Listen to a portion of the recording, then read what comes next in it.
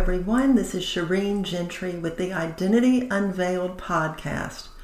Welcome to my Hope for the Holidays 20 in 2020. That is 20 days of short daily podcasts to give you hope during this holiday season regarding all kinds of life coaching tips for your body, your mind, your relationships, and then I'll also be incorporating a devotional thought on the Christmas season and how the story of Christmas can apply to our lives today. Today is part 2 of a grief podcast.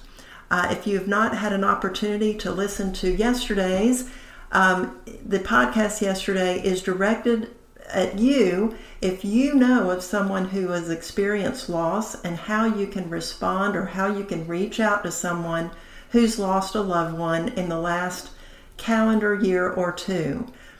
Today, the focus is on you if you are the person who has experienced loss in the last year or two.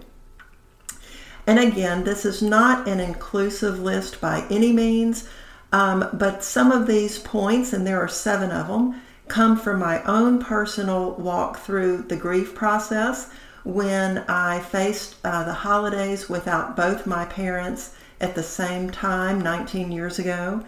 And then some of these points are from my grief classes, which I've taught on and off for at least a decade, probably more. So the very first thing, if you have experienced loss this year, is first of all, challenge your to-do list. Challenge your to-do list. And by this I mean, for years, probably, you have a standard, routine, never think about, never question list of what you think you need to do during the holiday season. It can be simple things, it can be big things, from sending out Christmas cards, having a tree, decorating, hosting, baking. And so I want you to make a list of those things that you normally do, and then I want you to challenge that list. Because keep in mind, if you have lost a loved one, there are no rules for things that need to happen this holiday season. I can remember when I lost my parents, the only thing that I wanted to make sure about was that I felt like it was my year to continue one family tradition that I had, which was to have a Christmas dinner on Christmas Eve. This was really the only thing that I wanted to carry forth, and to this day I still do that. But please challenge your normal list of what you normally do during the holiday season. Keep in mind, there are no rules this year, especially this year in light of what we have as a country have been through and the loss that we've all experienced on different levels. But if you've lost a loved one, keep in mind that you do not need to do what you normally do. Challenge your list. This will simplify some things for you this year while you're walking through grief, and it will also reduce the stress in your life. Number 2, this is quite simple, but please don't numb your pain in an inappropriate way. By this, I'm talking about the use of alcohol, the use of drugs, even things like retail therapy, which, for some people, they just, it's their way of handling their negative emotions. They get distracted and then they just go rack up a bill. Don't binge eat to numb your pain, but watch how you choose to cope with your actions as a result of your negative emotions. Don't numb your pain by choosing behaviors that are then potentially could get you into trouble. Number 3, and this is a big one, is watch your negative self-talk when it comes to what you're experiencing. Keep in mind that your self-talk is that inner dialogue that you have with yourself that nobody else hears. And you've got to be very careful to pay attention to what you're telling yourself. So for instance, if you tell yourself, I'll never get through this, this is the worst thing that could ever happen, you need to rein it in.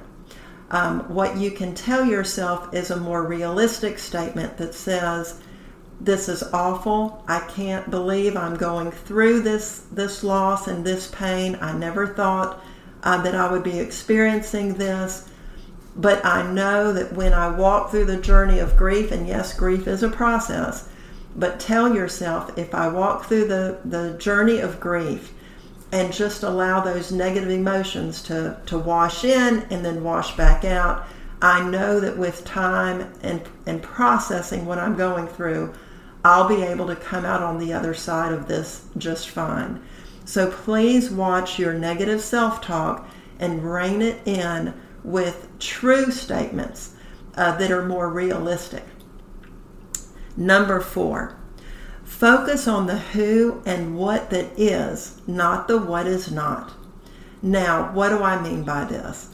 Of course, you cannot get away from the fact that your loved one is no longer with you this holiday season.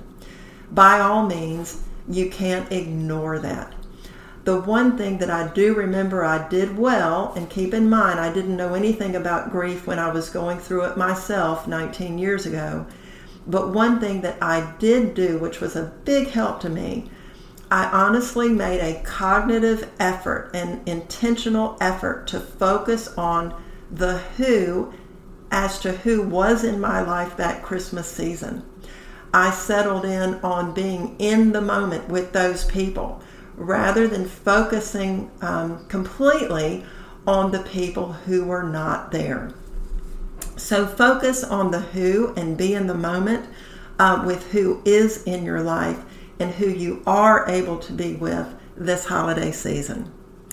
Number 5, I know that in this season of time when you are just experiencing so much heaviness and just a very new way of experiencing the holidays, it may seem overwhelming. And so if you are able to just reduce that to-do list, as I've mentioned in number 1, just know that for each day that you wake up and face a new day, keep this phrase in the forefront of your mind. All I need to do is just the very next thing. All I need to do is just the very next thing. And that's a realistic way of approaching your day.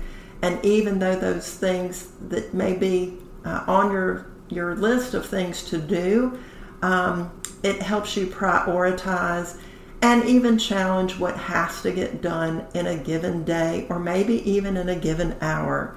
So just do the very next thing.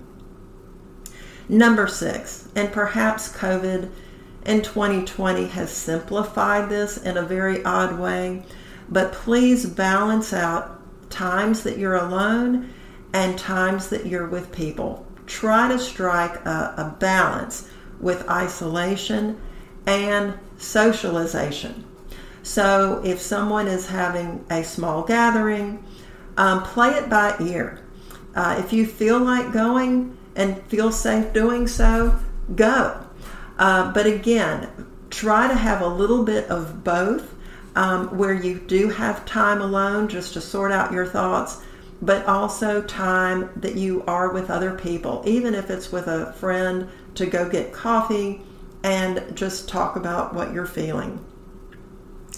Number 7, and this is so crucial, and it can be so hard to take care of your physical body, but please be intentional about the sleep you're getting, about the nutrition you are consuming, and also about exercise. Keep in mind that to reduce the stress level in your life, you really just need 10 to 15 minutes of a brisk walk to lower that hormone cortisol, which tends to be in far too much supply when you're under stress.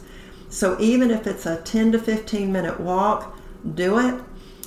Be intentional about a good diet. And the reason this is so crucial is that when you eat a good, healthy diet, Your brain produces serotonin, which fights the depression and the anxiety. So please be intentional about your sleep patterns, your good nutrition, and your exercise. If you have any questions about this short podcast, please email me at hopeunveiled@gmail.com. I will be more than happy to answer your questions. And again, this is just a short list of 7 things that I thought are most important to get you through the holiday season.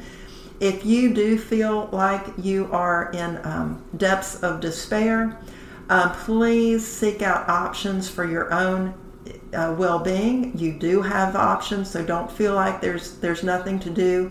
There most certainly are things that you can do to get to a better place. So watch your sleeping, watch your eating, watch your isolation, and then please seek out help if you need to do so. Until tomorrow, this is Shireen Gentry with the Identity Unveiled podcast, Hope for the Holidays. See you tomorrow.